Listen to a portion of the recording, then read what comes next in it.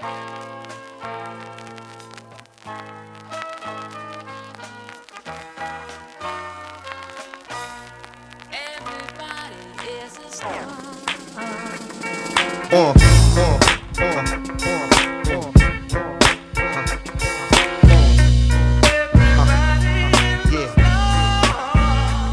to Tanked Up, the podcast about video games and craft beer. I'm Ben, and I'm here with Lucy. Hello. Hello. Hello. We're not here with Adil Kurji. No. For another week. No, it's sad. He will be back, making his triumphant return. He will. He was going to come back tonight, but I think he's still jet lagged. He only came back a day or so ago, didn't he? So we'll let him off this week. Next week, no excuses. I think a beer may have just ended him for the day, so... Oh, he had a beer? No, I think if he'd have come on and had a beer, it might have just destroyed his attempt at staying up until a suitable time. He would have stopped hearing puns around the half-hour mark. Just a couple of small, light snores in the background as he's just nodded off. Yes. Not because we're not interesting. Although that is a perfect reason to fall asleep. That's true. I'm sure this podcast is like, what is it, ASMR or... ASMR, for some people. Just put it on in the background. Just our sultry voices, yes. Our dulcet tones. Yes. The clacking of the can as it's opened and the light fizz as it goes. They're out there. Happy tale. Either that or they, do the other thing that people do to ASMR videos. Shall we drink some beers? Yeah, let's go. For context, it's a very warm day. It's about 24 degrees it's so hot. in the UK. That's hot for Ben. Yeah. Probably what I prefer for me, without it getting too hot. Well, I like it hot. But it's nice to have come into the garage, which is normally amazingly cold, to, just be cooled down for the evening. Yeah. I mean, I was sitting outside, well... We're recording this on a Friday, so work doesn't know that I took the day off just to be in the sun. I definitely had Friday the 20th of April booked off. Yeah. Yes. But yeah, I was just sitting outside in the sun drinking beer, and it was good. It's the right kind of temperature for me. It's not humid. It's not too the sun's not too overpowering. Although I did tan. Nice. But yeah, it's just that good weather. But I agree, for drinking it, if you're gonna have like a session, you probably want a few degrees cooler just to keep you going. Otherwise, you will just fall asleep. Yeah, it hit what time? It was about 3:30, and Kim and Evelyn were knocking around. They were playing in the garden. I could hear them, so I opened the door to the garage. So I'm working away, and been to the bottle shop. My Beer 52 box had turned up, so I thought, it's 3:30. Why not? I can sit here. I can just finish off some drawings. I can just have a beer and relax. Yes. Well, not relax, work, but have a beer. So, yes, it's definitely a day for early drinking. Well, but we only get this treasure like once or twice a year. Yeah, exactly, so, exactly. Well spend it right. Yeah. Yeah, it might come again, maybe end of August, maybe the bank holiday, something like that, when everyone's out, and it's just absurdly busy. Yeah, but as Brits, we don't need any kind of weather to just have an excuse to go out and drink, because that's who we are as a nation. That's true. That's true. Also, don't need an excuse apart from a few rays of sun to have a barbecue either. That's true. Which I've done for the last couple of days. Yeah. Yeah. We've had barbecue in Thunder, and I had to tell somebody to please put the umbrella down. That's not safe. And just catching all the smoke as well. Yeah. Right, what are you drinking this week? I am drinking, for the first time in ages, a beer from Deya. Oh. I've seen a picture of it. It's a canned beer from Deya as well, isn't it? They've started up their canning line probably about a month ago, maybe a few weeks ago. So they're slowly probably going to be distributed out to general release. But Yeah, managed to nick me a can. It's called Invoice Me for the Microphone. I think it's a... Was it someone who got a Grammy or something like that? And I don't know. It's a play on something, but more importantly, it's a 6.5% IPA. A soft, juicy IPA with plenty citra and mosaic. There's not really much of a... No, there's no other flavour text. It's 500ml can, like all Deyas. Yeah, it's quite pretty. Like Nice. Yeah, that's good. But yeah, it's an IPA. That's all you really need to know. Excellent. I'm also drinking an IPA, but a double IPA. Oh, starting strong. Yes, it's the Mind Control from Magic Rock. I know. Say no more. Picked it up today. 8%. It's got Golden Promise, Torrefied Wheat, Pine Head Oats, and Malted Oats. The hops are Cryo hops, trademarked, Amarillo, Mosaic, Simcoe, and CTZ. And the yeast is WLP002. It's a big can. It's 500ml. I didn't realise. There's 4 units. I definitely couldn't drive after this one, eh? How many units are you allowed? 2 and a bit. Is that it? I think, is it 2.5? I don't know. 2.3? I'm kind of worried now. 2. 1.5. I don't know. I have no idea. I'm kind of worried. Well, yeah. I always feel that if I'm out for an afternoon and I've taken sort of Kim and Evelyn somewhere, or I've whipped to meet someone for a quick beer and I'm driving, I always feel like I can have 1 pint, which of something which is slightly lower, like a pint of San Miguel, or I'll probably find out that that's actually like 3 units or something that's and it's way above. But kind of that's how I it's not legal, I guess. I'll shut up now. Yeah, I need to shut up because I was thinking, usually wherever you go nowadays, they usually do half a pint when you're talking about craft beer. I was like, yeah, 2 or 3 of those is fine. Maybe not. Maybe not, especially when it's a 9% stout. Maybe not. That definitely comes into it, yeah. Usually like 4, 5, 6, probably the limit. But yeah, let's stop talking. Let's stop incriminating. That's twice I've incriminated myself on one podcast. It is. What's your beer like? Yeah, I've only just smelt it. The citra, you can definitely smell the citra. Very citrusy, very tropical, very juicy.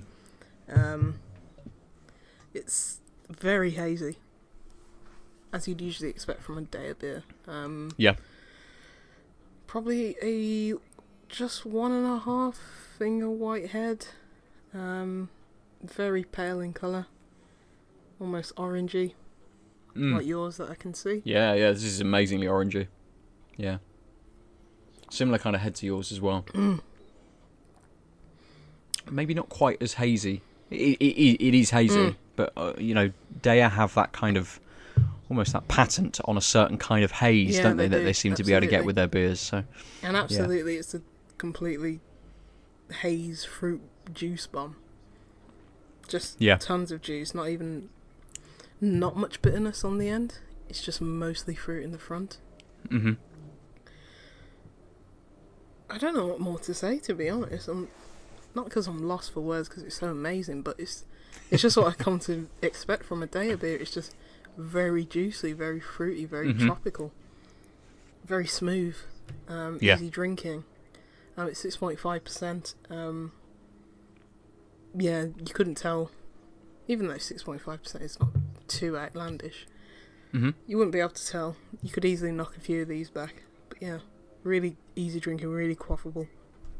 Nice. Really smooth. Yeah, juice bomb.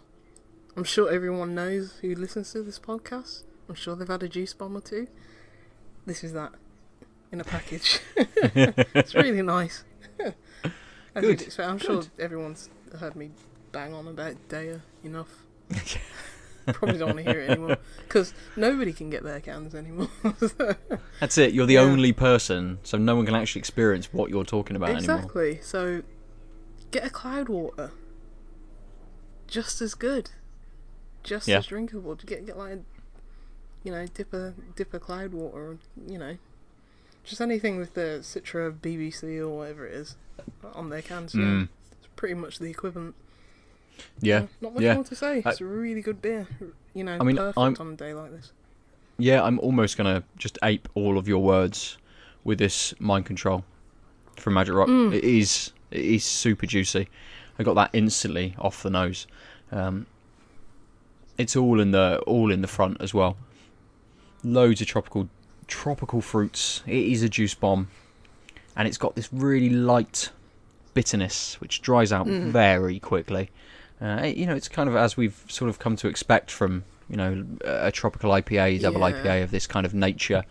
And again, as you sort of said, there's a slight bit of carbonation, but that kind of fizzles out really quickly and just goes into this smooth, it's quite liquidy kind of mouthfeel. It's not quite as viscous as perhaps I thought it would be. The only thing maybe that's perhaps a big difference between what you've got and what I've got is that 8%. Yeah. It peaks through there is just a slight sweetness to it. Yeah, I was about to say, because I had Mind Control, I think last week. Definitely I noticed the maltiness and the sweetness and blended with the ABV as well. Just that sweetness coming through. Whereas in Deya, you're not getting much of a bitterness, but you're not getting much of a sweetness either. So. Yeah, that makes sense. And yeah, it's doing what it does very, very well. Even with that slight sweetness, that kind of blends in with the malts, with the tropical fruity flavours quite well. That if I wasn't as versed in drinking these kinds of beers, I would probably have just put it to a slight sweetness, slightly sweeter fruit, perhaps. Maybe a little bit of citrus, maybe a little bit of orange or something in there as well. But yeah, it just peeks through just a little bit, which is fine. Yeah. And I imagine by the end of this, I can already tell you that I'd probably be able to crack straight into another one. Because it's so easy to drink. That's not going to be there for much longer. This should have been a free beer podcast. Probably should. It's either that or it's only going to be about 20 minutes. Yeah. Hi, bye. Games are cool. Beer's cool. What I'm thinking about with Deya is when I first had a Deya beer, like juice bombs, like that kind of beer, was only just it was literally at the peak, not even the peak, the start, of like juice bombs. And was this early last year? No, it was the year before. I think it was 2016. 16. Yeah. When I first had one of their beers, Steady Rolling Man, and that was like the very start of IPAs. They don't always have to have this bitterness at the end. They can just be fully juicy. They can be smooth. They don't have to be hoppy, as such. And I'm wondering if, because the industry has moved towards, everyone has a juice bomb in their catalogue, where I'm thinking, maybe Deya's not that special anymore? I don't know. Ooh. Yeah. No, I still love their beers. They just have an ease of, like, making something so flavourful. Yeah. So I'll always appreciate that, but it's just, it's hitting me. It's I'm thinking, is it just because I hadn't, well, not never, but seldom had that kind of beer before, and that's why they're so special? Or is it because their beers are truly amazing? And I think the amount of people who still come to their tap room every week and the amount of demand for their cans, I think that's still the case.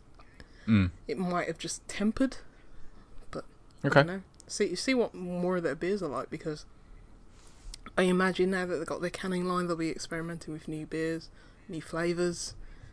I mean, some of the stuff that they have on tap at their tap room every week, I've never tried. Some I have, but it's like, I don't know. It's interesting to see. I'll really be interested once they get more cans distributed, what I think of the new ones. So. Interesting. Yeah, it seems that you saying that they've got a lot of beers in the tap room and stuff which you haven't seen before or haven't had, and it might be that they're catering more to their their local market rather than trying to put as many, brewing as many different beers to can as possible. They haven't quite taken that step that maybe Cloudwater did previously, where you go into a bottle shop now and you might see 10 different types of beer from Cloudwater, because they stepped it up. And I think are they stepping it up again, or in the process of stepping it up, or they're opening up some kind of new cold store in London or something like this. Oh, are they? I seem to remember reading.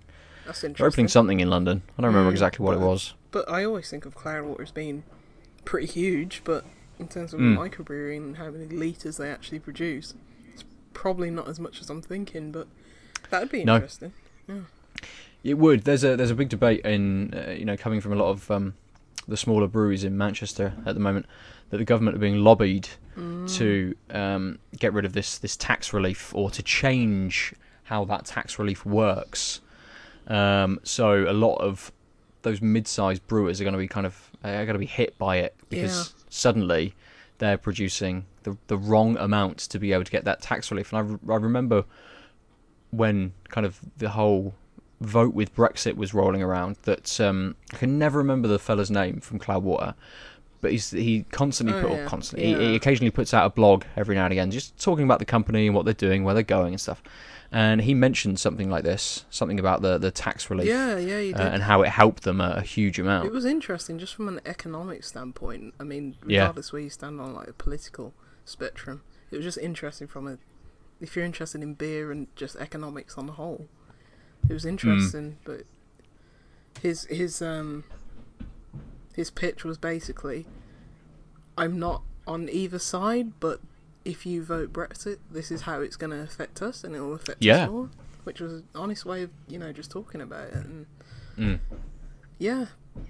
And as you say, there's tons of brewers in Manchester, and small, medium, big, who could be affected by this. And it's a shame, because there's a lot of talent coming out of that part of the country. Like when you think of Marble, when you think of I think Track Brewing are from there as well, and it's just a ton. So they do produce a lot of good beers. And if this I assume this tax relief is countrywide, so it won't just be breweries in Manchester. I think it was, I can't even remember what the newspaper's called, whether it's the Manchester Evening Post or something like that, that I read this in. But they're reporting on it from that part of the world. But I think it's something that's going to affect everybody. So it's something to kind of keep a lookout for, really. I wish all these breweries were there when I was up in Manchester. But then again, as a student, I'd probably be able to afford one a week. Exactly, that's exactly it. I mean, that's part of it as well. People were saying that if this tax relief changes, from these smaller breweries, or even from these mid-sized breweries, the price of their pints, price of their cans and bottles, they're going to go up, because they don't get the tax relief that they used to. They've got to spend, well, more of their money is going to go to tax.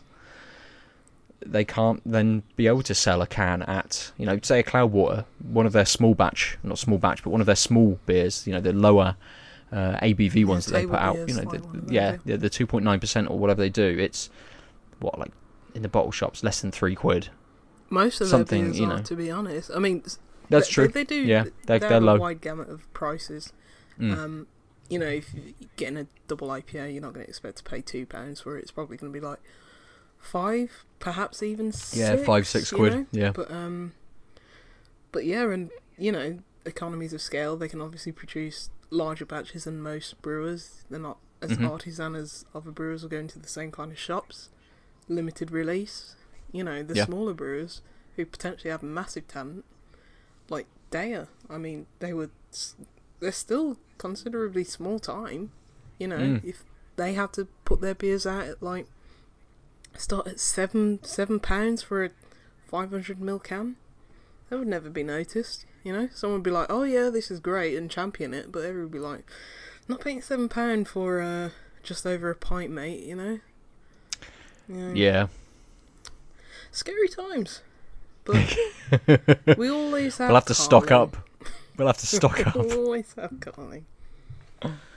Oh, we'll stock up, and every beer will just say "drink fresh" on it, and we think, "Oh bollocks, No, I'll drink screw all it. of these now in the next 2 weeks." I'm So, taking it into my bunker. yeah, just hide away with it all. When nuclear winter comes around, everyone's going to be like, oh no, I'll still have my beer. Good. That's good. That's all you need. Yes. Maybe the Switch as well, or something like that, just to... When there's no electricity, the Switch ain't going to cut it. That's true. That's You'll have to have hundreds and hundreds of already pre-charged battery packs just waiting to plug in through the USB. I'll to be just able get to my charge Game them Boy. Just take about 6 billion batteries down there. Oh, that's it. And a lamp for the backlighting. Gas lamp. Oh, mate. I remember the... was it the when the first... Not the first DS, not the clamshell one, but the...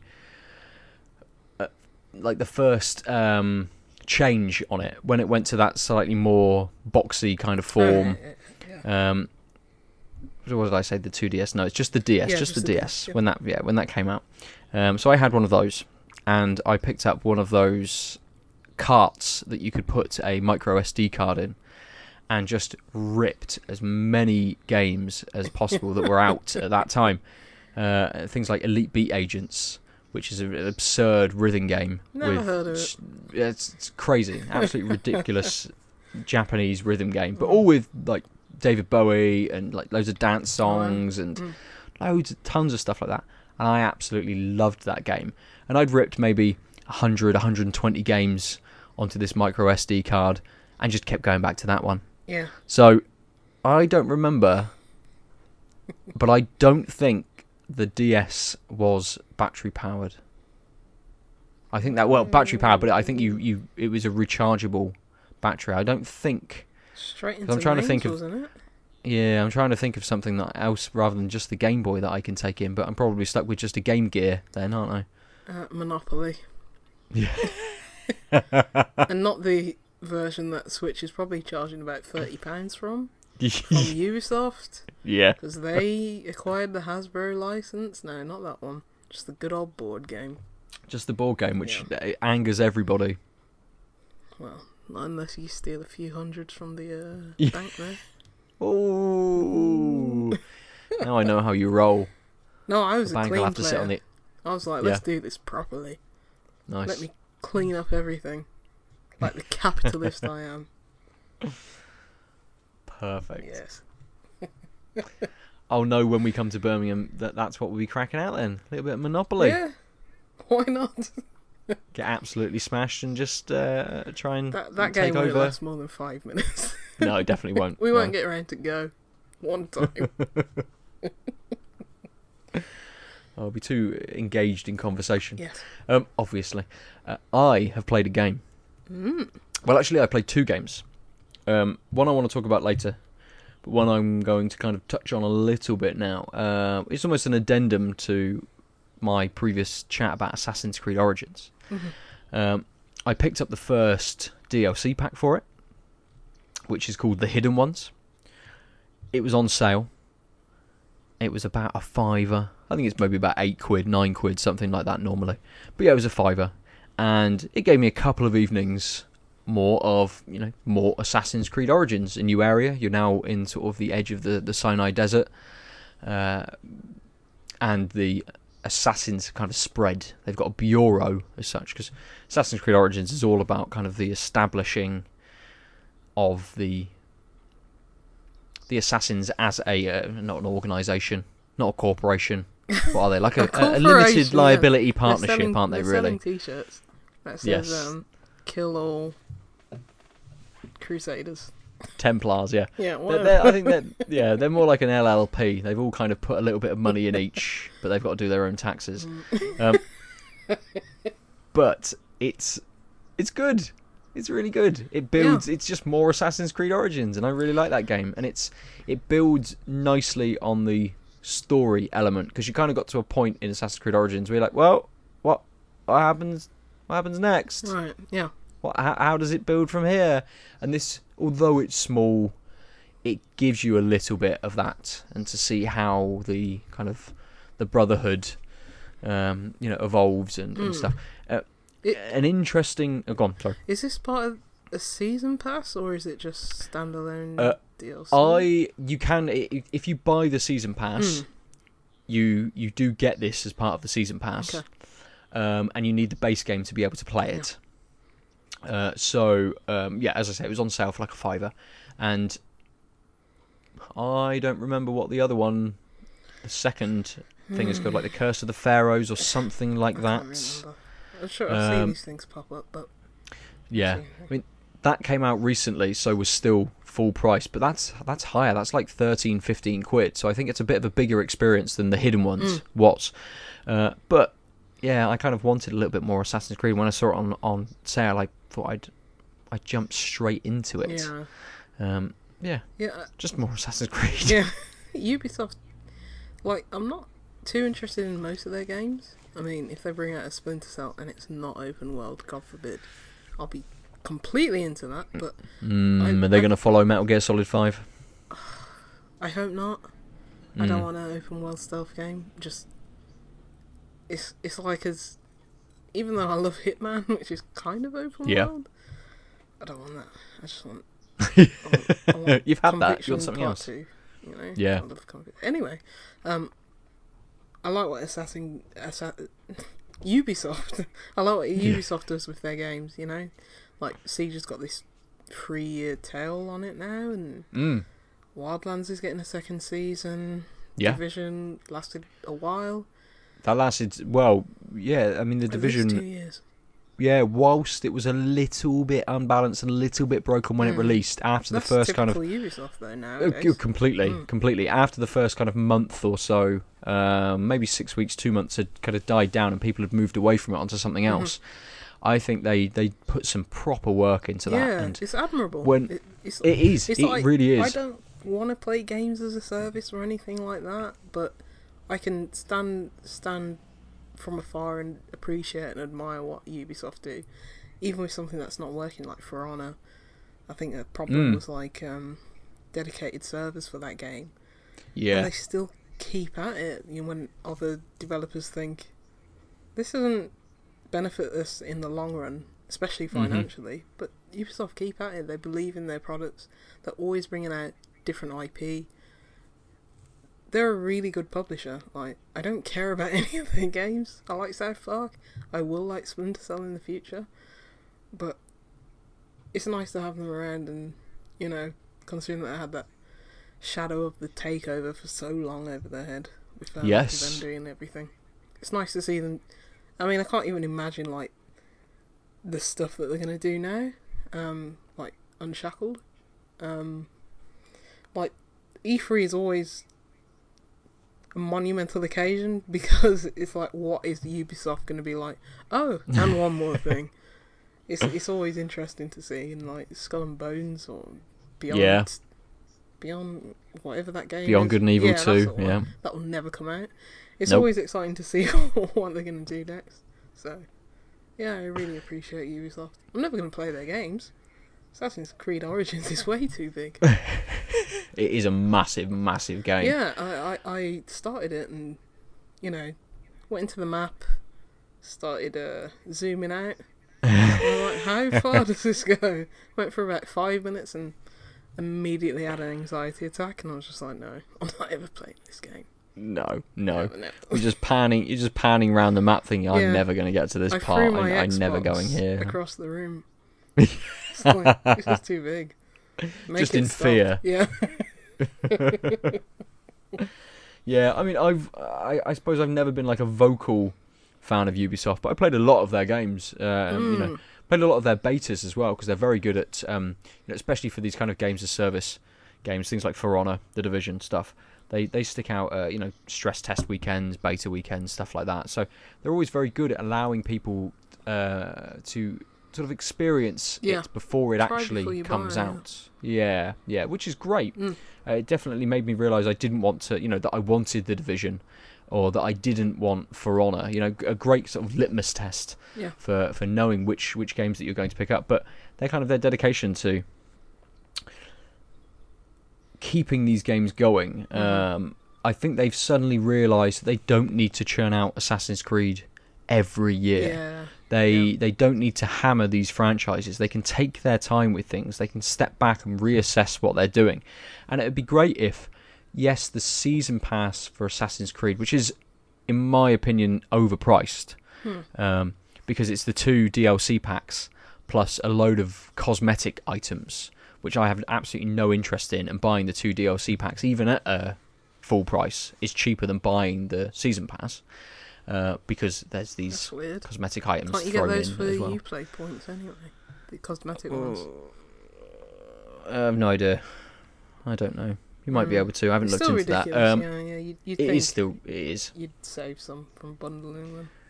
Yes, but they do support, and I know that they kind of reassessed where they were with Assassin's Creed, and it may have been, in the pipeline, or it may have been something that they actually thought, no, we need to step back and we need to redo or rethink what we're actually doing with Assassin's Creed, and the year off that they had from it maybe wasn't an experiment anymore, that they've realised that. So. I really don't want to see another Assassin's Creed this year. This week, fucking hell, where's that come from? It practically was every week a few years ago. So.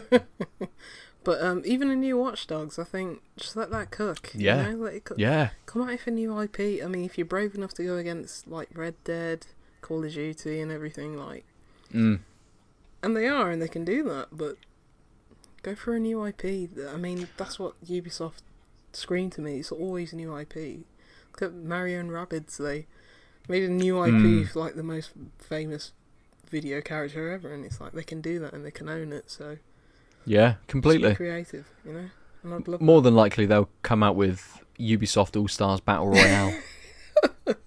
Well, they'll come out with Splinter Cell, the next one, on October 26th, same day as Red Dead or something. Yeah. They'll just get send buried. it out to die. Yeah, I'll really love it. I'll play that instead of Red Dead, and then everyone's like, debatable. It's like everyone was just like, oh, remember that? No, because they sent it out to die. The Crew 2, that happened. That's happened. It's happening. It hasn't come out yet. Past or previous or whatever tense. I don't know what happened to Crew 2. God, I thought that game was out like 6 months ago. No, they've Was that Need for Speed? Was there a Need for Speed last year? Yes, there was. That's EA though, isn't it? Need for Speed. Was there really? Burnout Paradise came out a couple of weeks ago. I played a bit of that. It seems fun. Did you? The free trial. Yeah. Ooh. I haven't had any inclination to go back, but it was like, this seems fun. I think I burned out, pardon the pun, on racing games probably about 7 years ago, to be honest. Because I used to love them. But I don't think anything's done anything that new. Yeah. For me to justify me going back to them. That's fair. That's fair. Stuff like Colin McRae's Rally or Tonkoko touring cars and shit like that. Like, yeah. And I loved Driver. Did you play Burnout Paradise when it first came out? I didn't. I was still on Need for Speed back then. Yeah. And I loved Need for Speed, even the run. I loved that one for some reason. But yeah.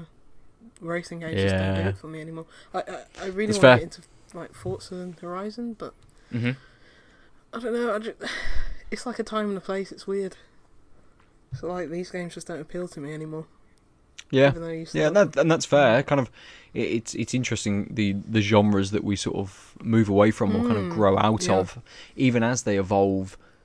Do they evolve that much? Really, a racing game is a racing game. It's fundamentally the same. Usually, most years. Same with me in shooters, like multiplayer especially. I think something like Burnout peaked with, is it Takedown? Apparently that's the one everyone said is the best, yeah. Yes, and Paradise, I thought Paradise was maybe the one that perhaps sold the best. I think they were kind of, Burnout was at its peak in quality, but maybe its peak in popularity. With Paradise, which is why they've chosen to pull that one out. But I played it when it originally released. Well, sorry, not when it originally released. I played it a little bit afterwards because it was a free PlayStation Plus game back on PlayStation 3. And I remember thinking, I've never, I haven't really been that interested in this. I played the occasional racing game. Yeah, I played the Run or Need for Speed Underground, the first one. Things like Gran Turismo and stuff. Yes, And I've always been yes. sort of slightly interested, and I really like Drive Club and some games. That's where it happened. That's where it teetered off. Drive Club. That's where it died. Yeah, I don't disagree with that. But yeah, Paradise was. It's because it's. Oh God, it's another open world game. Because it's open world, it kind of pulled away from the tried and tested. Just do this, the lap of this run, or just go and do a couple of laps of this run, or here's the course that you're going to be driving around. Paradise just opened it up so much to allow you to just roll around and just pick and choose what you wanted to do. And I've always liked the idea of Burnout, and that they have that kind of like the crash cam, and you can just smash through bollards and into other cars, and it is so arcadey. Yeah.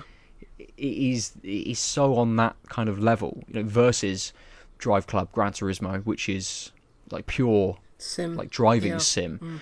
That because I played kind of like Gran Turismo a lot, I think that's exactly what I wanted, just that pure arcadey experience. Yeah. But I'm not interested in picking it up now. I played that game. Yeah. It's weird, isn't it? It's like, as I said, time and a place. Yeah. Racing games just don't do it for me anymore. It's just it's quite sad. It's quite sad. Oh. Oh, I'm getting older. I much prefer like guided experiences in games, like just linear, and it's like you're going from A to B. And there's eventually a finish. I mean, if you'd completed everything, Burnout Paradise, did all the jumps, did all the races, etc., there'd eventually be a finish. But I prefer a much guided experience. Yeah, that's fair. Yeah. Something like God of War. Oh, stop. It's Thursday. Which, of course, with this bit, no, it's Friday. No. You said at the start it was Friday. Sorry, my employer. It's Friday, the 20th of April. I've played God of War. It's awesome. Which means everyone's had God of War, and we've all played it. It's great. Yay. Yeah, Norse. But we're not going to talk about it at all. Norway, Sweden, Iceland, Scandinavia, Scandinavia. Yeah. I like Scandinavian beers. Tuol, you're great. Good beers. I haven't seen a 2-0 in a while, actually.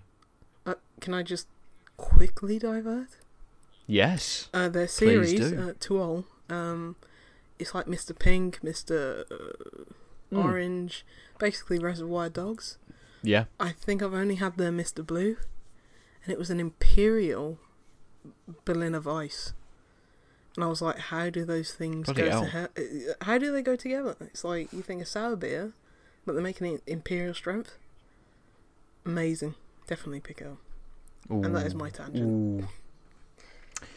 Nice. A good tangent. Let's stick with you. What have you been playing?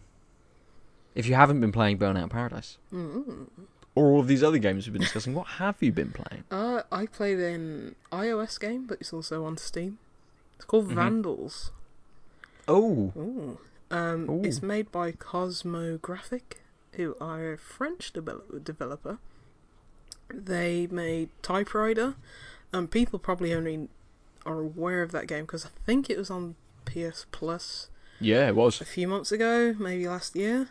Last year sometime. I remember playing it last year. Yeah. Yeah, it was a pretty decent game. It's basically a platformer. Typewriter. This is it's a platformer, and it basically educates you about the world of fonts and how fonts came into being and the history behind them, like the much maligned Comic Sans. Yeah. There's a whole level based on that and why it's maligned so much and why it came to being and its creator, etc. But yeah, that was a pretty decent game. Yeah, it was. But I think it's the developer's next game after that. I don't think they made anything in between. But this is a complete deviation from that. It's not a platformer at all. It's the best way to describe it is Hitman Go and Hitman Go. It's basically Hitman Go. Oh, Yes, well, that's not a bad thing. absolutely not. It's a fantastic thing. It's a sort of isometric, grid-based strategy game. Yeah, If no one's played Hitman Go, you definitely should. Or Deus Ex Go, or it's called Lara Croft Go. Lara Yeah, Croft Go. Yeah. fantastic games. They're only on. No, they're not only on iOS. They're on PlayStation as well, They are. and possibly Steam. Who knows? But yeah, definitely go play those. But it's basically a strategy game on how to get to another place on a board. Each move is a swipe on the iPad. If you're playing it on iPad, I'm playing it on that. You play it on iOS. I'm sure it's on Android as well. Not sure about that. But each move is a swipe. And in Hitman, you're basically taking out targets, or Lara Croft, you're taking out snakes. Deus Ex, you're taking out turrets, basically. But in this game, you play as probably a teenage boy who's just going around the streets. So far, I'm only playing the Paris level, so I don't know if it extends to other places in the world. I'm only on Paris. It is a French developer, so I don't know if it extends out of France. But you're basically a graffiti artist, so you're manoeuvring around cops, les gendarmes, whatever you want to say, and trying to spray paint your artistry on these walls. Obviously, when you do that, the cops are alarmed and you have to escape from them and finish the level. But what's really neat about this game, what's really unique about this game, is that when you're spray painting the art, you can put your own touch on it. You can it actually goes into like a first-person mode where you can select the paints and select the select what you want to draw onto the wall. And once you've done that, once you're back into the isometric view, it actually shows you what you've drawn. Oh, nice. Integrates That's very it into cool. the world. It's really good. The only criticism I have of that is that the art tools aren't that extensive. I mean, for me, it doesn't really matter because I'm not creative at all. So usually I just write Lucy. And that's it. In spray paint. Because I'm not creative at all, or just draw a giant cock. Yeah, some really crude pictures, you know? Yep. Not crude in nature, but just crude in construction. Just really bad pictures. 'Cause I'm not artistic at all. And I'd love to see the artistic people amongst us, what they draw. Because you can just share it to Twitter or Facebook after that. Like most things, just simple button, share to social media. But yeah, that's really the twist. I did describe it as Hitman Go mixed with that future game, Concrete Genie, but that game hasn't come out, so it's like it's hard to describe something as something that's it's not out yet. Could be like this, but it has the same kind of art style. It's perhaps tonally from what we've seen of Concrete Genie. Yeah, I think that game has more of a story in terms of this kid's getting bullied and this is how he expresses himself artistically. This doesn't really have a story. It's just simply strategy games. You can like lure the cops or throw a bottle out of The Last of Us, try and distract them. I didn't get too far in it, so I don't know how extensively the mechanics go. But so far, it's been good in terms of just the pure mechanics of it. It's a very pure strategy game. Each level you can get like 3 stars. I think one is for completing in a certain amount of turns. One is for getting a bonus. There's always a bonus in the level. It's basically you have to go to this kind of square or little dot on the map, and then you pick up the bonus, and the other is for not being seen by any of the cops. So I've been replaying the levels trying to get the 3 stars, so there is replayability in it as well. Nice, that's good. Yeah. And there's collectibles as well. Just like I think the Lara Croft Go games, there was always a few urns that you had to tap and get the treasure in. Yeah, it was in Hitman. It was like a briefcase or something like that, wasn't it? You had to pick up. Hitman was the bonus, and that factored into the how many stars you get. Yes. So it's No, more that's similar true, yeah. to that. Yeah. It's like a mix between, oh, you got this small little thing in the environment that you have to find, in terms of Lara Croft Go, and in Hitman Go, you've got the briefcase as well. So it's kind of a mix between those. But nice. yeah, That sounds good. Yeah. I've just added it to my my Android wish list. I think it's $3.99. Yes, it is on Android. Yeah. If you're pining for more like Go games, don't know why they haven't made one since. I think the last one was 2016 Deus Ex Go, I think. So it's been a good 2 years almost. I think that came in August 2006. So it's been a while, and I know that they trademarked Life is Strange Go. That would be cool in terms of like time manipulation. That would be cool. It'd be very different to what they've done before. Yeah. We don't want to see any Kingdom Hearts crap. Yeah. That's literally on my... No, screw that. I love the Go games, but... I love Disney, but I don't want to see any... No. Sorry, I don't want to see any Final Fantasy. I suppose that's the thing as well. Like, I'm sorry. We're never gonna have a Hitman Go 2, are we? Because they've now released the IP to the developer who have gone out by themselves and self-funded and stuff. And I don't know. There could be. There very much could be. They could say like, because they have the IP. I don't know how attached that is to the kind of gameplay that Square still maintain. I don't know anything about IP rights or law. Yeah. Who knows? That's fair. I did jump onto the Play Store on Android and found Vandals. Yeah.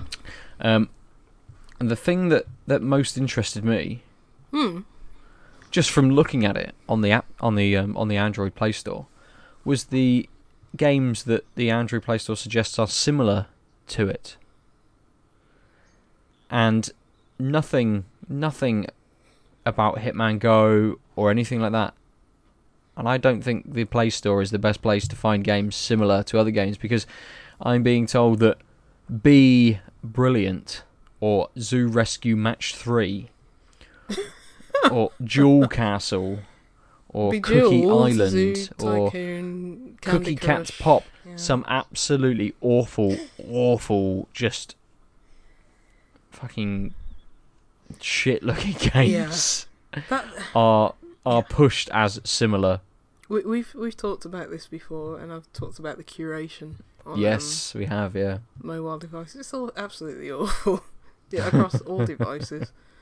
Android, iOS, God knows what's happening on Windows Phone, but it's a shame because people boo-hoo mobile games as just cash grabs. It's like, yes, that it's a race to the bottom. That's what will float to the top. But there are some absolutely incredible mobile games out there. The last few years, probably, I'm not even being hyperbolic. Probably like at least half of my games of the years are like on mobile. So it's being supported a lot more in the last couple of years than ever before, but it's cutting through the chaff, isn't it, to get completely. To them. And I thought like iOS had done a good job at that in their last update, and they do actually highlight and write about and get developers to write about their games, and that's featured on like the App Store, the front page. So it's getting there, but much to be desired. Absolutely. Yeah, very much. Should we crack another beer? Yes. I'm ready for another beer. I'm going to open up the Tonkoko Milk Stout from Brew York. Fabulous drink. Not from the bottle shop. I was going to cancel my Beer 52 box, and I forgot. That's what they want. And I got my Beer 50. Yeah, completely. And I got my Beer 52 box through. And actually, this month, it's an excellent selection of beers. Oh, is the Brew York one part of the beer? Yep. I had two beers from Brew York in this. There's a Patrons Project from Northern Monk. There are a couple from Wild. Trying to think of the other people. A couple from... I know. What did I have last night? There's a couple from Tiny Rebel as well. So yeah, a really good box this month. So Stellar, yes, by the sound we of it. talked about Brew York a couple of weeks ago. So I thought as I've got the opportunity to have one, I thought I'd have one. Yeah, I think it might have been last week, just before we recorded, or a few hours before we recorded. I had the Imperial Stout, which is the same version of what you've got. They've got a Tonkoko Milk Stout and a Tonkoko Imperial Stout. Mm. And I had the Imperial version. Oh my god. Absolutely. I wonder. Fantastic. Oh, it'd be interesting to see what they've done differently with it, because this is 4.3%. It's got Tonkoko bean, vanilla, coconut, and cacao, and it's got a little bit of flavour text. Tonkoko is a creamy milk stout with a twist. Many have described it as liquid bounty due to the infusion of coconut, cacao nibs, vanilla, and Tonkoko beans. Oh, is it Tonkoko?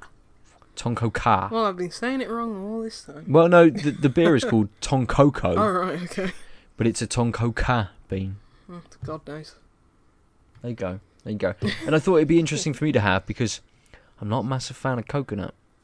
I've had a couple of beers with coconut in, and it's just been so overpowering.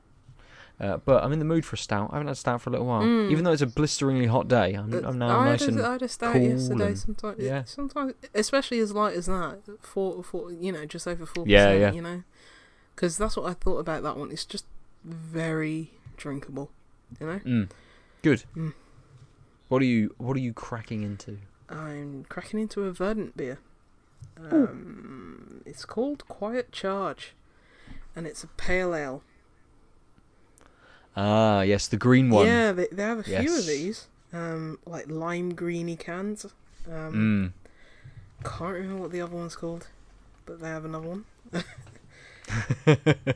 The flavour text is Golden Promise, Carapils, Caraplis, Caragold, Oats and Flaked Wheat, Citra Amarillo, London Ale Free.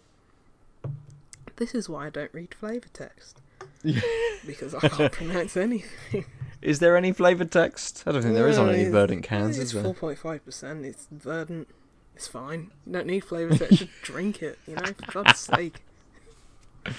Don't get too... Made sort of by the coast. Almost. Yeah, it's going to taste good. That's all you need to know. Nice. So, Tonkoko. Ooh, that's hazy. Yeah, that's very it hazy. looks just like the Deya. Like 1.5 white head, kind of frothy. Hazy, juice bomb looking. Same thing. Nice. The Tonkoko.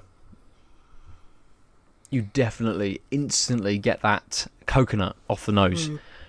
But it's not...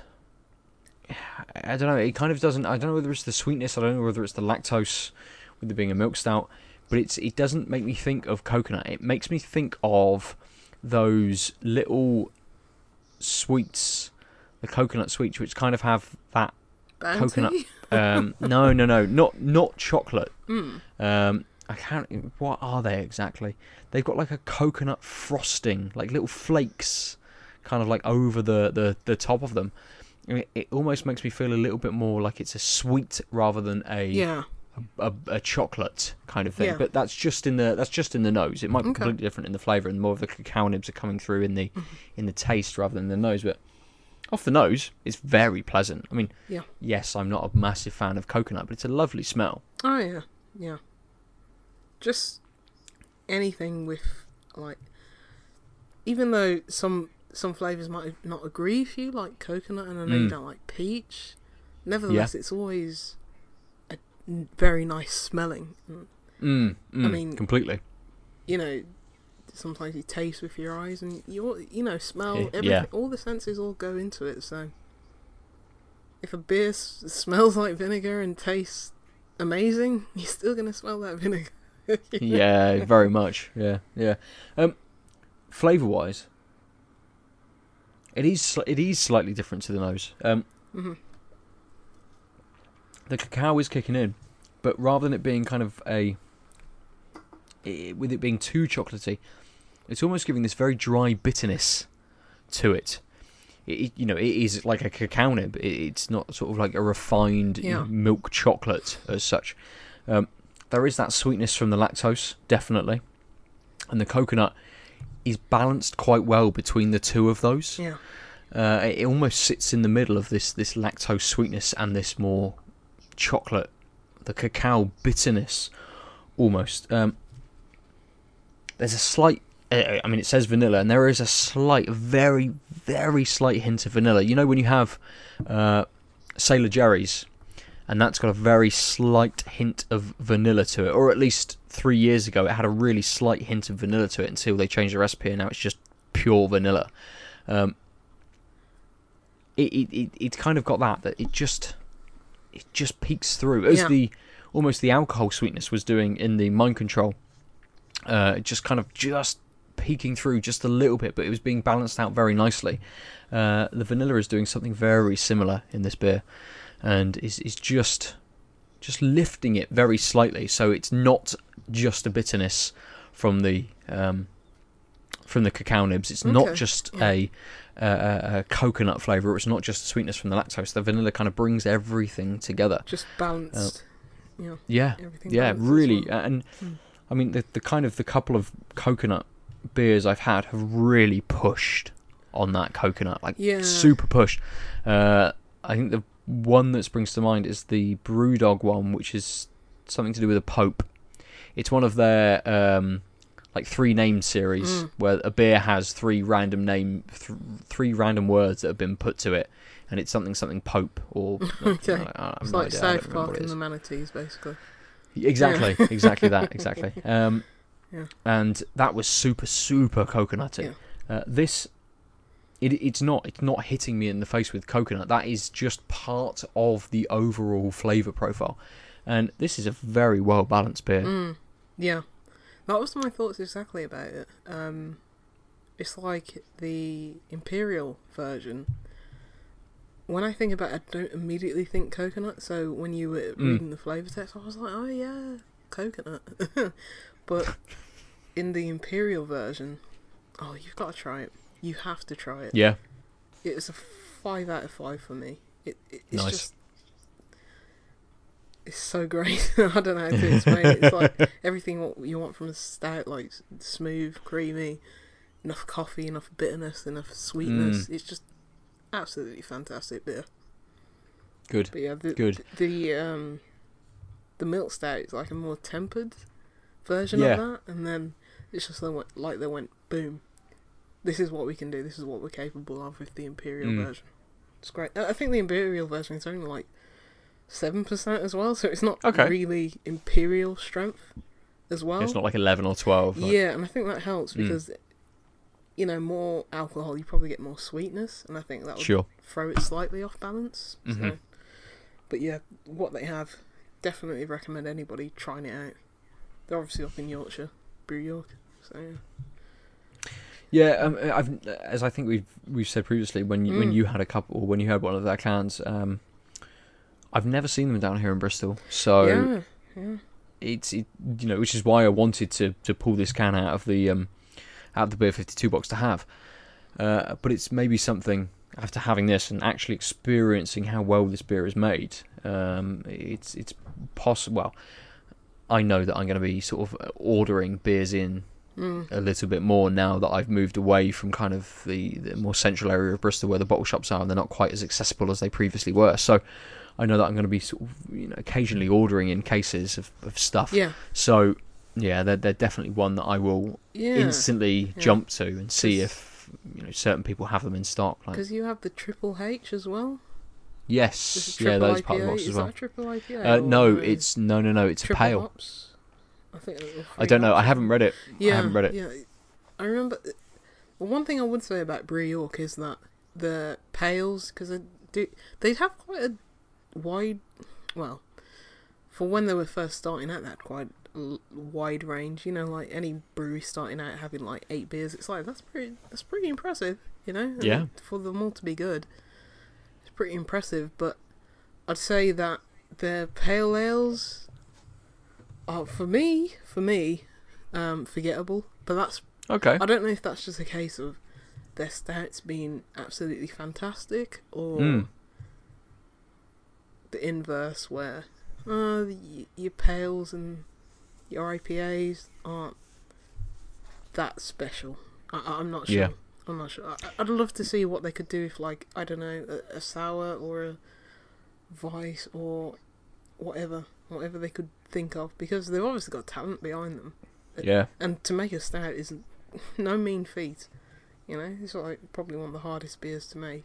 I'd love to see what they could do for like a saison or a Rauch Completely. beer or something like that. It's almost as we were, harking back to last week and the previous week, and maybe every episode for the last sort of 6, where we talked about sour IPAs, and some, Buxton have produced a couple of really good sour IPAs, and some breweries do absolutely nail a certain style, and it'd be interesting to, when I crack open the Triple H from Brew York, to see if it is as well balanced and does what it's this does exactly what it tells me it's going to do.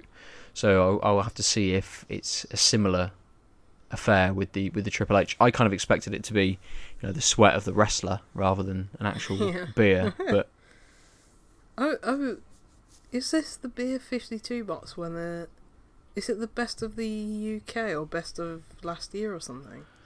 I have no idea. I did see a video. I was gonna cancel it and I forgot, so I haven't even looked into it. Hey, I just got an email. Right exactly, I just got an email saying it's arriving. I'm like, oh, good. I okay, think I great. might have seen something from them saying, vote on this beer, best of the year or something. That might be the best of the year box, because by the sounds of it, the beers that you got in there, I'd fully agree that those are some of the best beers that came out in the last few years.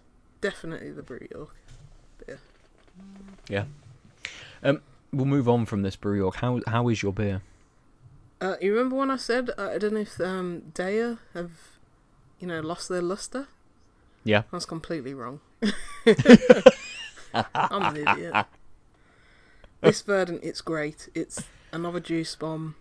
Another really smooth, understated carbonation. Very juicy, very tropical. But they just don't get the flavours that Deya get out of their beers. I'm not sure. I mean, I would assume. I mean, they've got Citra Amarillo. May not be the mosaic that the Deya had, but Verdant beer, any other day, this beer would win. I'm already saying what's going to win this week. Yeah. But Verdant would win this week, but they just get so much more flavour out of their beers. I don't know how they do it. So, but yeah, this is a really good beer. Like, honestly, 4.5%, really drinkable, just smooth, juicy, tropical.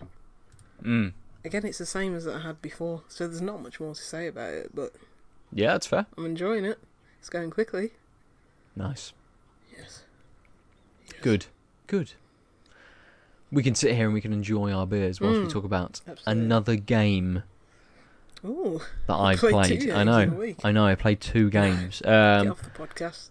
You should be streaming with Drake. You're a pro That's gamer. it, mate. I've upgraded myself to gamer. I'm no longer just casual gamer anymore. Soon you'll be influencer. Ooh. If only, and then someone can send me some free games, and maybe I could be an influencer for beers, and people can send me free beer. That'd be nice. I'd rather the free beers than the free games.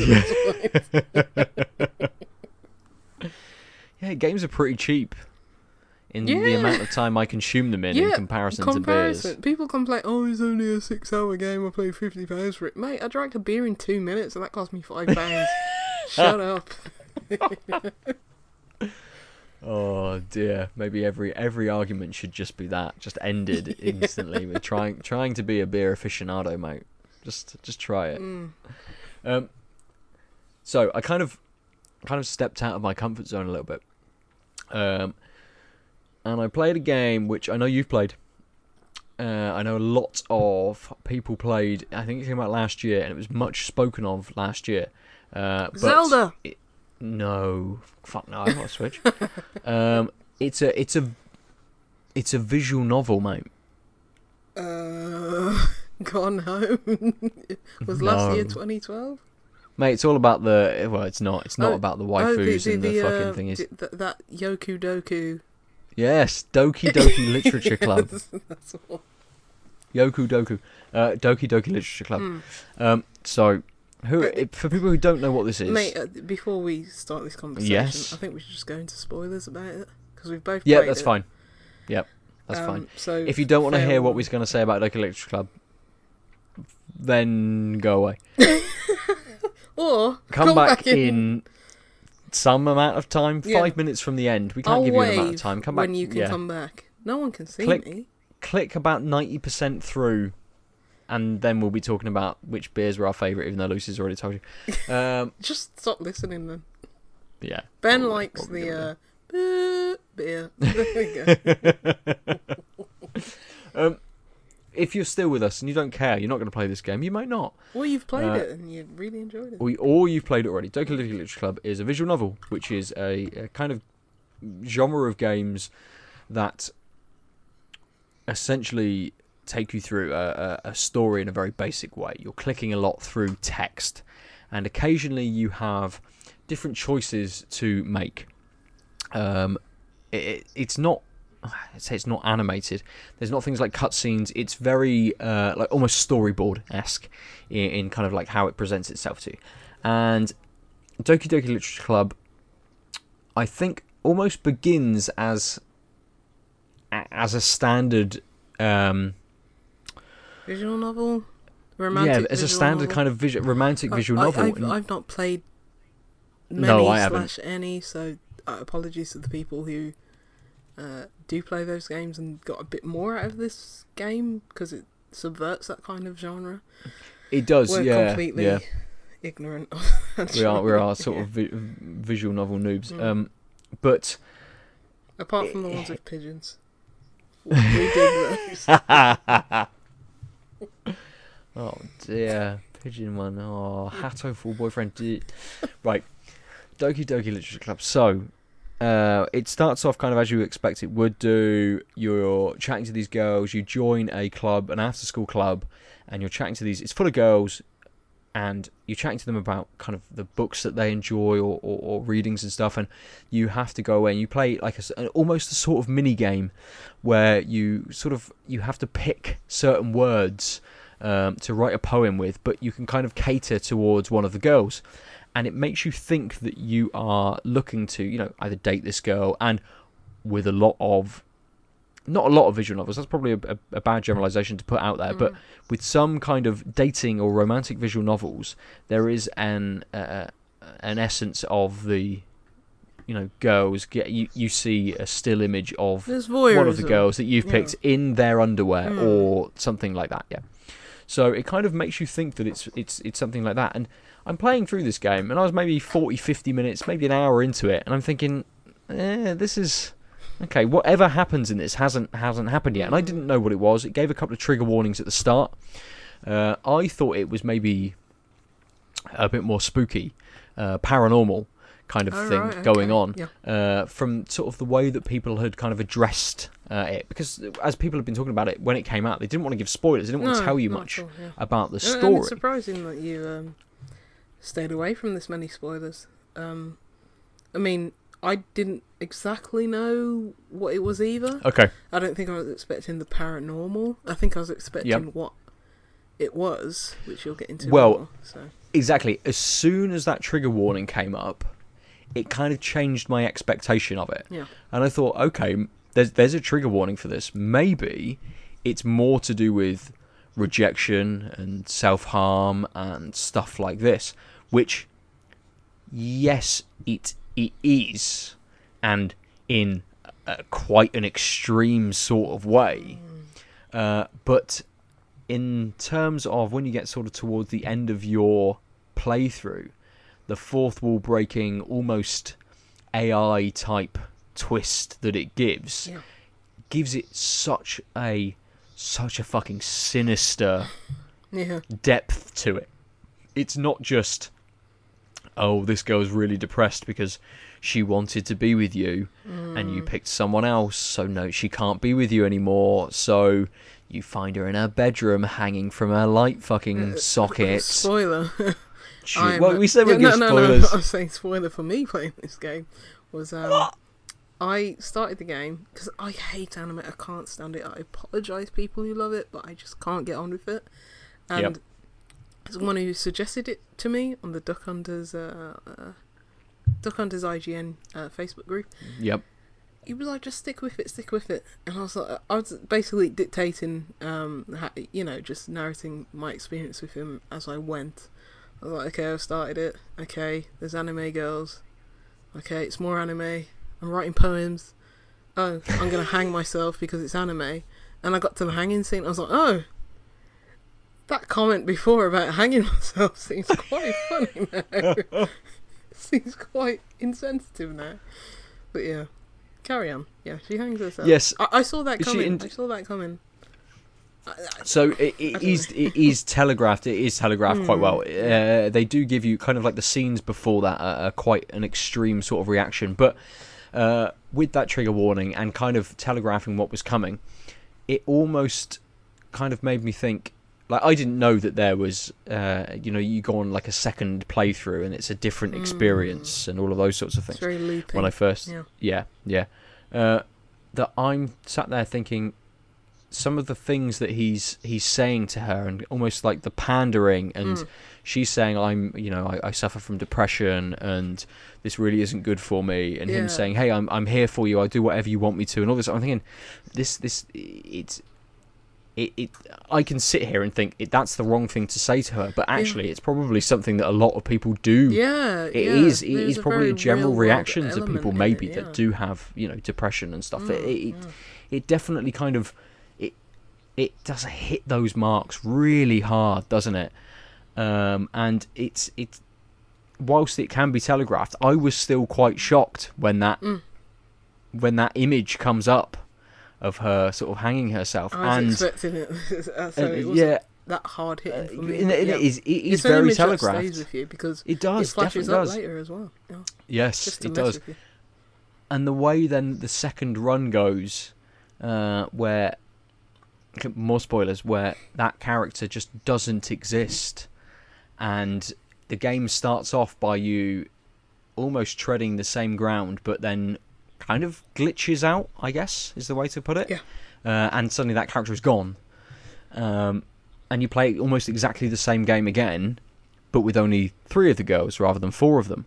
And it just... I thought it was just very, very clever. Okay. In the way that it kind of did that, and then it played on that and pushed. Played on your paranoia. It's just disconcerting. Very much. And have you played Pony Island? No, but I've seen Pony Island. Because I was going to... let's make this conversation much harder then, because I would have thought you'd played Pony Island. I was like, yeah, just spoil Doki Doki.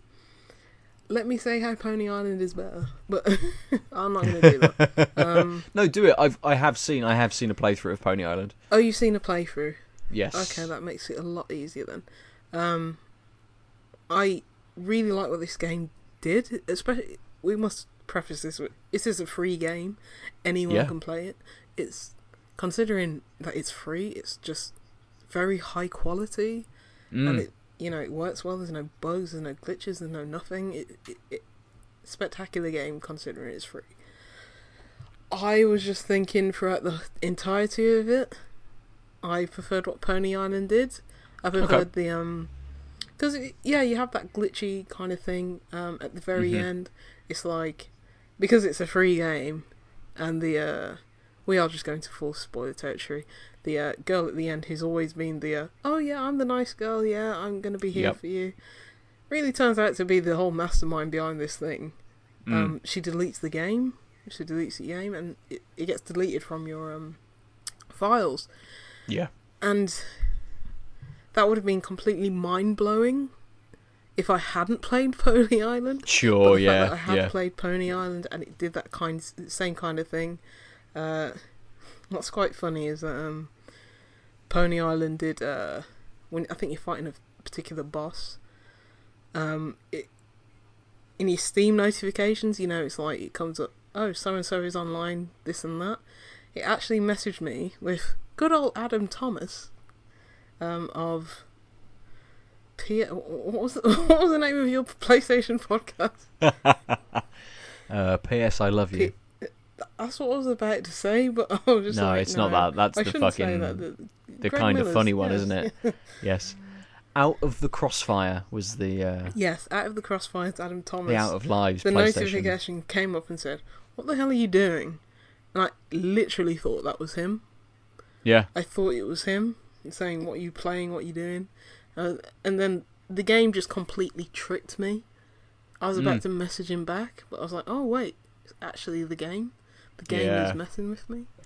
So, in Doki Doki, it's like, if that had done this and I'd never played Pony On, it would have been how you're saying it, how you're portraying it, and I do fully agree with you. It's kind of mind blowing. It messes with your head and messes with the actual. It's like the first Metal Gear game when it vibrates your controller, or say reads your memory card. It's that kind of thing. It's external to the game. Does something unexpected. Yeah, and I really appreciate what it's doing. But it's kind of rough. It's like you're saying, "Oh, I've seen this before," but it's still, and you're saying you've never played Pony Island, but seen to play, someone play it, but it's kind of it's not putting the game in its best light when you say, "Oh yeah, despite seeing that before, this is still cool." Yeah. So, I mean, anyone who hasn't played the game and has listened to this, it's just been completely ruined for them anyway. But it's just like you have to see it firsthand and experience that firsthand. I think once that's been done, it's a bit hard to recreate that kind of intrigue and surprise. But I do agree, it's an absolutely fantastic game, especially for being free. If it got me to play an anime game for about 4 hours, it's doing something right. So Yeah. It's one of those that, because of the buzz around it or the people talking about it, it's been sat in my Steam library since it released. When everyone was talking about it, then I instantly added it because it was free. I just happened to have a free chunk of time to be able to jump into it, so I thought, why not? The thing is, I thought it was going to go darker, and I was kind of expecting that when the girl who writes the depressing poetry, the one who notoriously got the big boobs, the dark haired, the sort of tallish, the one who's I a know bit the one, withdrawn, because they're very kind of archetypal, purposely girls so, as well, aren't they? Yes. When she started, I'm not even spoiling it, it's just disturbing to say. When she started like cutting herself because she was like turned on by your presence, I was like, it's gonna get really dark. And then it didn't. I don't know what that says about me as a human being. Mate, I was like, let's do this. to be fair though, but spoiler for the end of that run, she does stab herself to death. Yeah, that was hot. But I thought it was going to get even more. I was like, I need more. Need more foreplay. Yeah. But it was over too soon. Never mind. Yeah. Too quick. Yeah, I thought it was going to get really dark. It made me think a lot.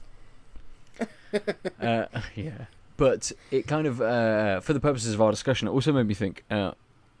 It's kind of the most recent game that's really kind of taken me out of my comfort zone, has made me feel kind of almost bad for the decisions that I was making during the game, by spurring these girls on, and irrelevant of kind of how the game was sort of irrelevant of how the game was kind of spinning that. That's it. That's exactly what it is. I feel bad as a man. That's what it was. As you should.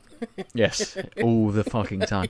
But it took me off guard completely. But it made me want to ask you, has there been any other games that have kind of caught you off guard, or made you feel bad for kind of like what you were doing in the game? Yeah, I thought of one immediately when you posed this question to me. I think it's a really good topic as well. The Last of Us. Yeah. This is just full-on spoiler section for everybody. Yeah, The Last of Us is fucking old. 5 years, Everyone should have played that game, because that is a 10 out of 10 game. It's the best game ever made, according to Juicy Loose 9.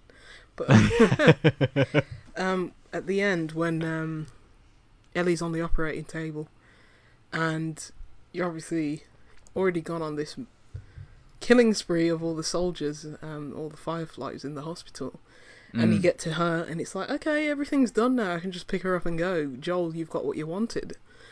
And you're standing in that hospital room, with your gun poised at the doctor, possibly the only doctor left who can find a cure for this horrible cordyceps disease. And it's just like, I just want to walk up to Ellie and pick her up. It's like, yeah, Joel, you've got what you want. But let's just push our way out and leave. Yeah. But you have to shoot the doctor. You have to do it. And it's like, I didn't want to do that. I didn't want to come get Ellie in the first place. It just forces you through that whole scenario, that whole scene, the whole corridors with all the, the firefly men. It's like, oh crap. Because in the last cutscene, it's like he shoots, is it Nadine? No, that's Uncharted. That's Uncharted, yeah. The girl who looks like Nadine, because I'm racist. And all black people look the same. Oh, shit, what was her name? Yeah, she dies about halfway through, doesn't she?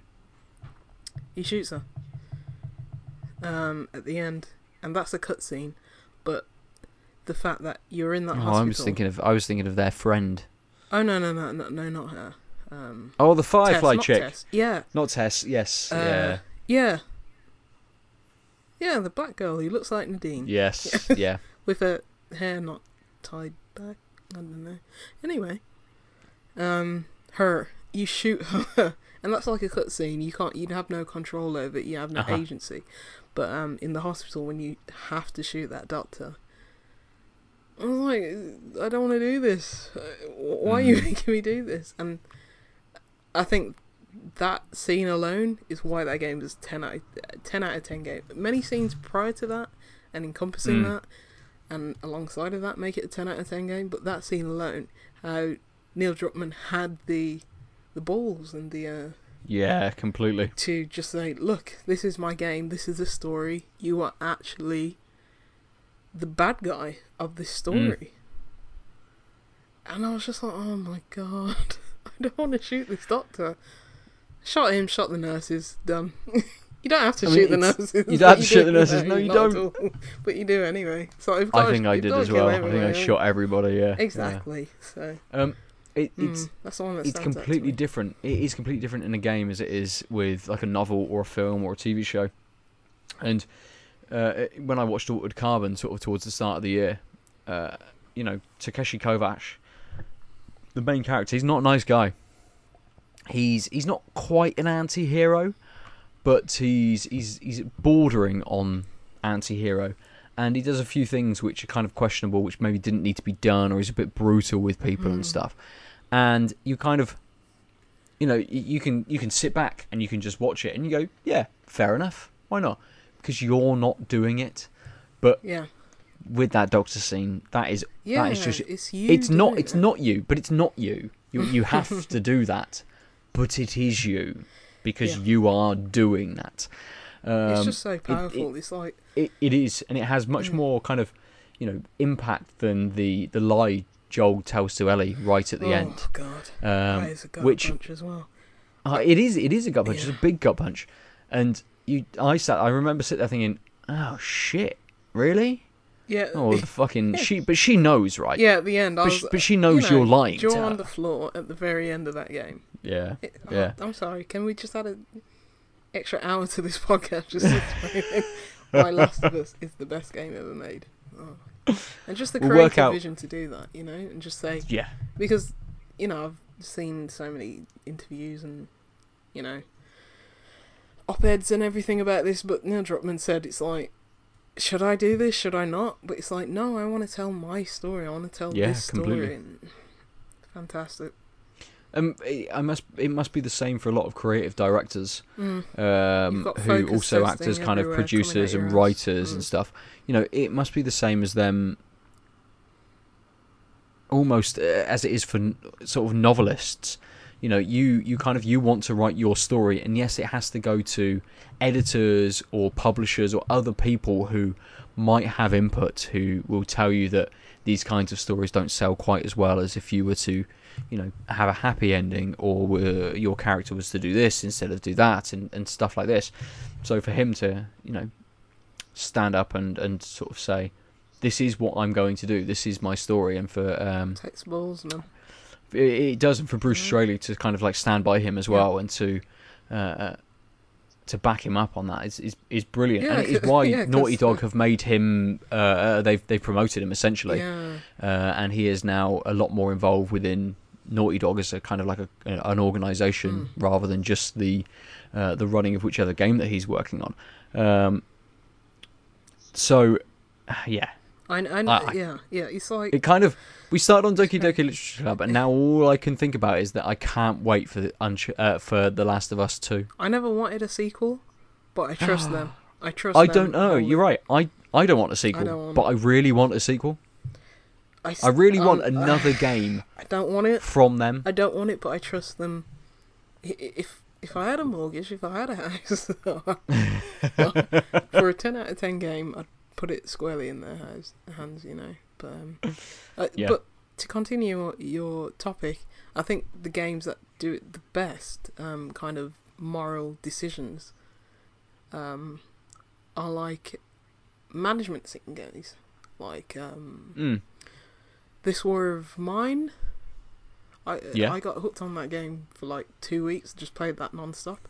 It's playing it on Xbox, streamed it to my computer.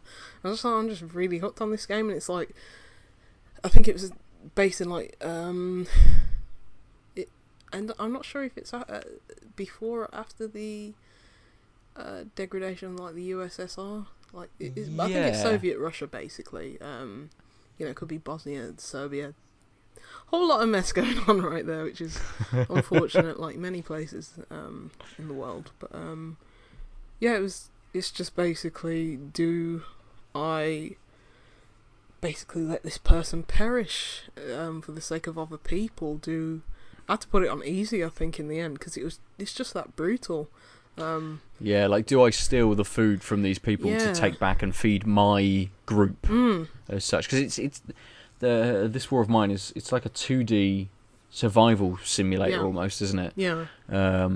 And yeah, I think I kind of played that maybe for a bit, and just it's one of those games that I always want to go back to, almost, that I played for maybe an hour and just thought, this is a bit too much for the moment. I'm going to come back to this at some other point. You know? Yeah. And as I said, I think I had to put it on easy because it was just too challenging in terms of decisions, managing your resources, getting other people into your group and trusting them, and thinking, is this person going to consume more of my resources? Are they going to be able to help us get more medicine, get more resources, get more food? Or are they just going to be a drain on everything? And it's like, you have to turn people away. Do we send them away? Exactly. I think management sims are a lot of what your topic is, or unless you think about The Sims and it's just like you want to put everyone in a pool with no ladder, and it's just that brings out the worst in man. Goes the other way, where you don't feel Sims, bad about killing people at all. Really, all you want to do on The Sims is just build a fucking giant absurd house, isn't it? Really, and fill it full of stuff, fill it full of junk, and then you let them live for a week, and that's it. You kill them in the most and move on to the spectacular next ways, one. Yeah, and you feel good about it. Yeah. We're sick. We're sick. I mean, I'm not sure I've ever really felt how I kind of did with Doki Doki Literature Club. Spec Ops: The Line, that's a good one. Definitely gives you those kind of feelings that you shouldn't be doing what you're doing, or the realization after the fact of what you've done. kind of hits you, but it's almost at a distance. Yeah, I think there's a You know, definite... you do harm to kind of other people who you've never interacted with, whereas I think Doki Doki does so well at doing what it does because you have that relationship with the character, for it to then kind of turn and take on a very different dynamic, or for that character to kind of react to you in a slightly different way. It almost feels very, not personal, but invested almost. Yeah, I think it's a very big difference between like linear games and more open games, because as you said with Spec Ops and stuff like, not even This War Is Mine, but you know, Spec Ops especially and The Last of Us, it's telegraphed. It's meant to do that. Whereas things like I don't know, say Red Dead, when there's a sparsely populated like buffalo population, and you can literally kill the last one, and it's like that's it. It's more open. You can do that, or you don't have to. Even with This War, everyone did for the achievement. Exactly, and it's like that's that's the worst part of this. It's like The Sims. It's that open. You can have a kind of utopia, and just everyone, you know, die happily of old age, or you can force it that way. So I think sometimes it's telegraphed by the developers, and perhaps they're sick. Or it's like, they just leave us to our own devices, and it's just like, oh yeah, they're even sicker than what we could ever think of, you know, to put in our game. So yeah, I think when games have turned me to, I think The Last of Us is, you know, definitely the outsider in. I have such a moral objection to everything this character is doing, rather than, oh, I'm either guided to it and I agree with it, or I don't mind doing this. I think Last of Us is definitely the standout in that, where I had the complete opposite thought. Sure. I don't have a child. It's like, I don't know if you'd react the same, but I'd be like, you know, good of humankind. Maybe sacrifice her. She's not my daughter, but she kind of is surrogate. You know, but I don't know. Well, it changes who you are, and it does. And I don't know whether I would have reacted differently to that game if I'd have played it now with Evelyn versus when I played it, you know, when it released. Because some people would come in the opening, just like, I'd absolutely save her. I'd be like, you're a monster. But I don't know. I don't. It's also a, you know, I don't want to get too, you know, alienate anybody, but it's also a man-woman thing. It's like, would you, you know, some women would just be like, yes, I'd have to sacrifice my own child, but everybody else's child would be better for it. But are men inherently selfish? Yes. Yes. Yes. But who knows? Yeah. Rolling my eyes. I do remember that The Last of Us is kind of like gut punch after gut punch, especially with the opening scene, where even without having a kid, I was fucking shocked by the opening scene of The Last of Us, and I just sat there, just sort of. It's one of those scenes where you don't really know whether you should cry, you don't really know whether you should. I was just like, hold on, you're opening with this? What the hell? That's how I was. Like, what? And I got to play the rest of the game? Exactly, No. exactly that. And it just hits you instantly. And, you know, not many games do that to you. And I would imagine maybe The Last of Us 2, they should build on that a little bit more. And that kind of, not just for shock value, but I can imagine that that's going to be very well written.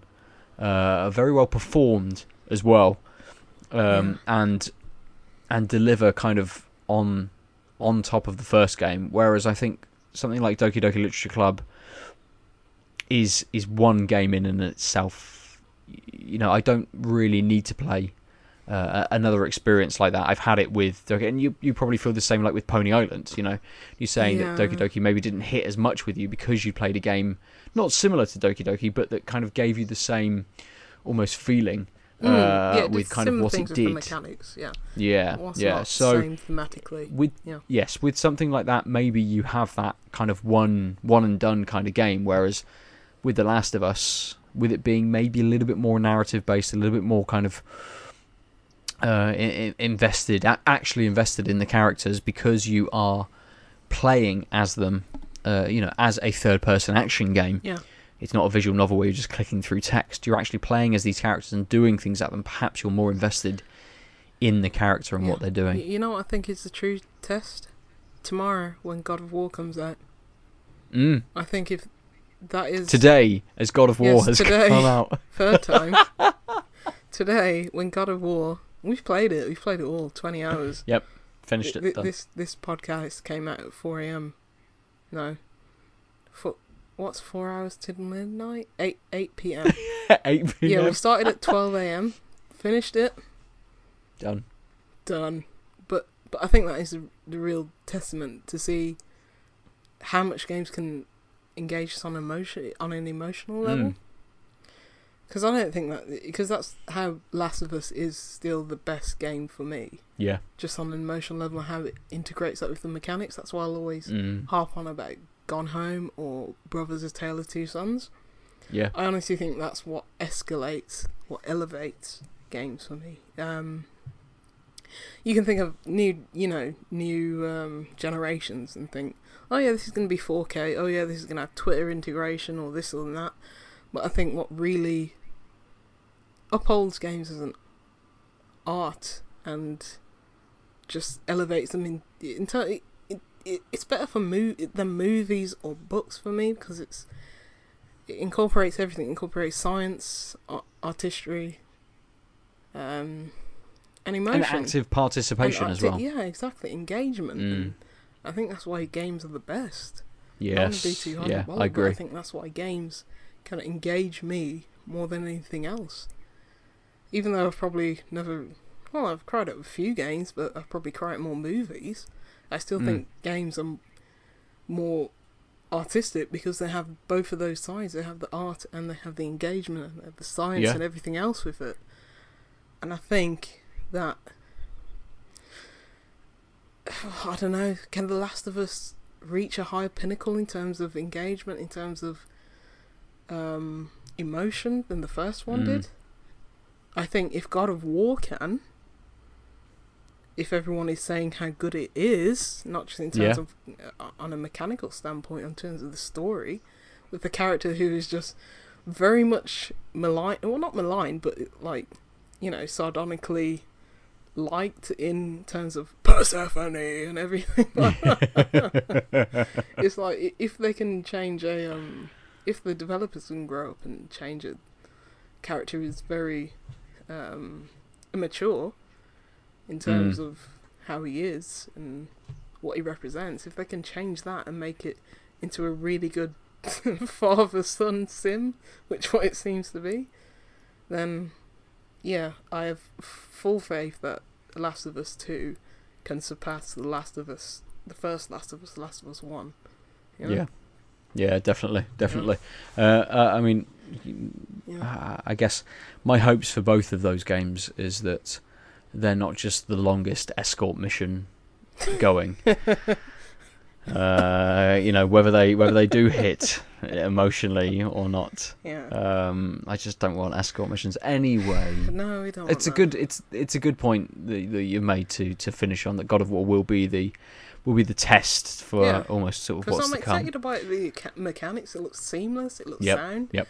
But if you can hit me on that emotional level, if games, because like when I said that I've cried at films, I think that's because over 60, 70 years of films, they finally fine-tuned that way of bringing out emotion out of the audience. Yeah.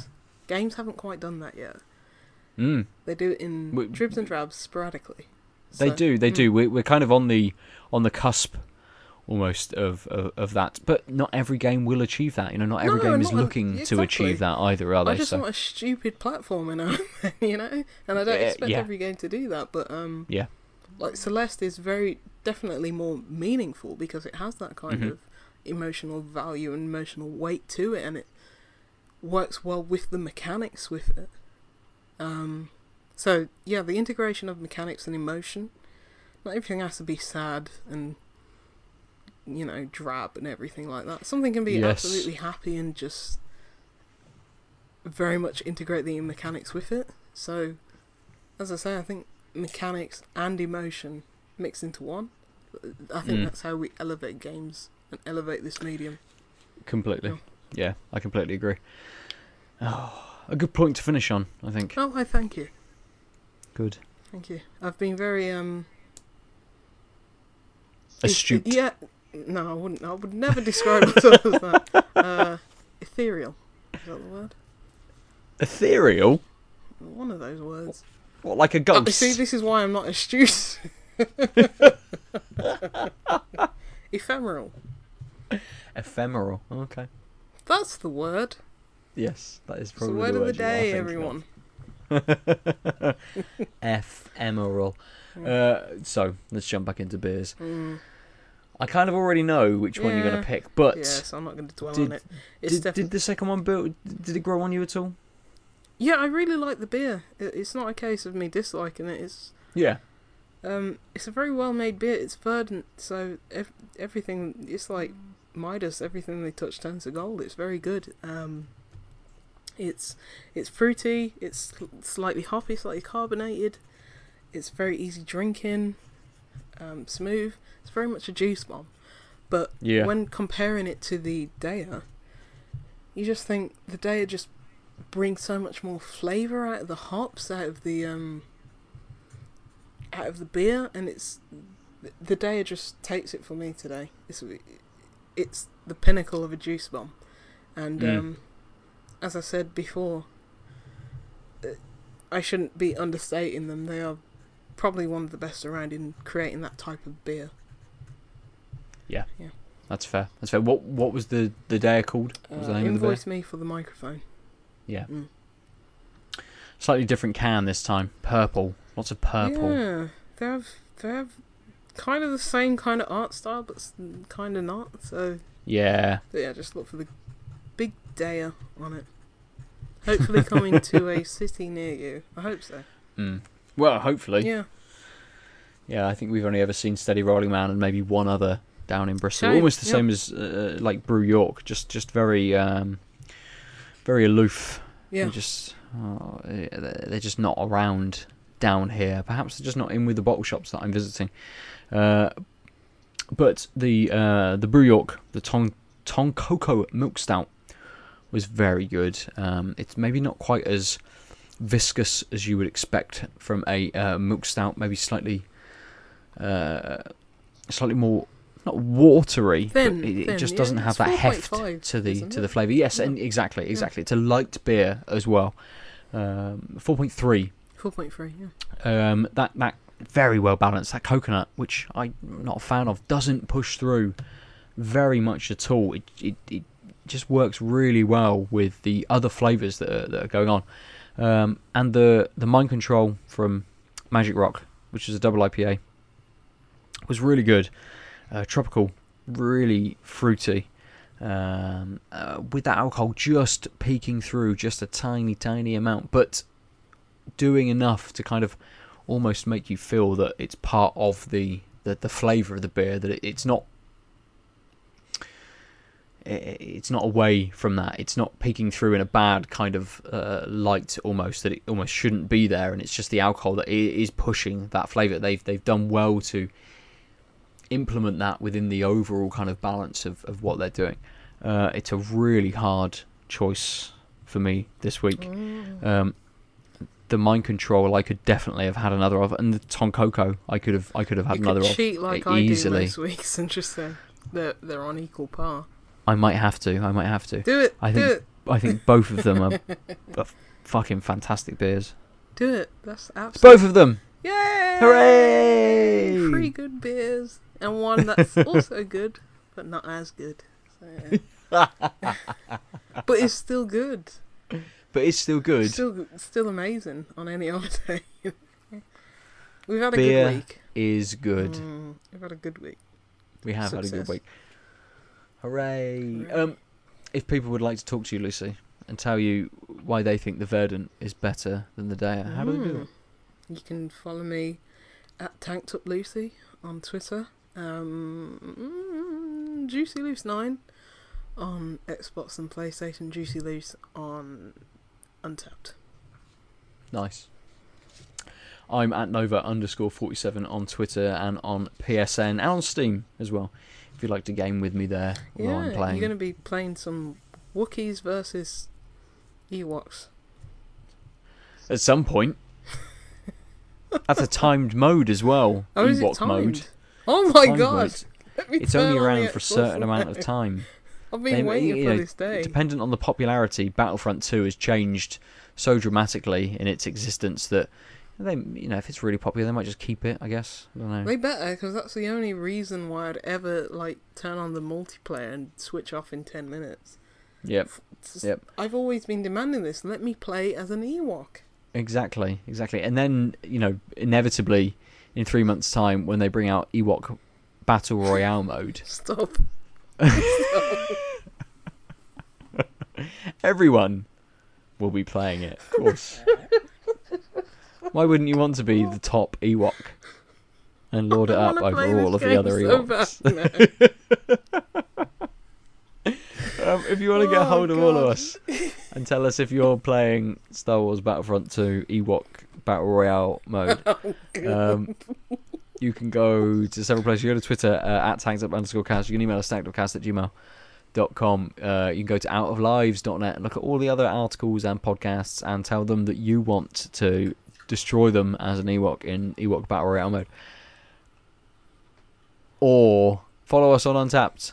Tanked Up, I think. I believe so. And compare all of the beers that you drink to the furry, fuzzy smell of Ewok. Battle Royale mode. Smells like felt. Felt! Smells like a snooker table. Oh, I expected you to say it has that kind of like wet, moist, dank kind of feel, smell and mouth feel to it. But, fair enough. I love Ewoks. Why do people hate them? I love them. Oh, the original Jar Jar Binks. Yes. But so much better in every single way. Absolutely, yes. Good. Go and watch Return of the Jedi. Get your Ewok fill. For another week, we have been tanked up. Bye. Danga! Nyap, nyap. He's a nyap, nyap. Oh, mate. I love the Ewoks. The end song on the original release of Return of the Jedi is exactly how that trilogy of films should have finished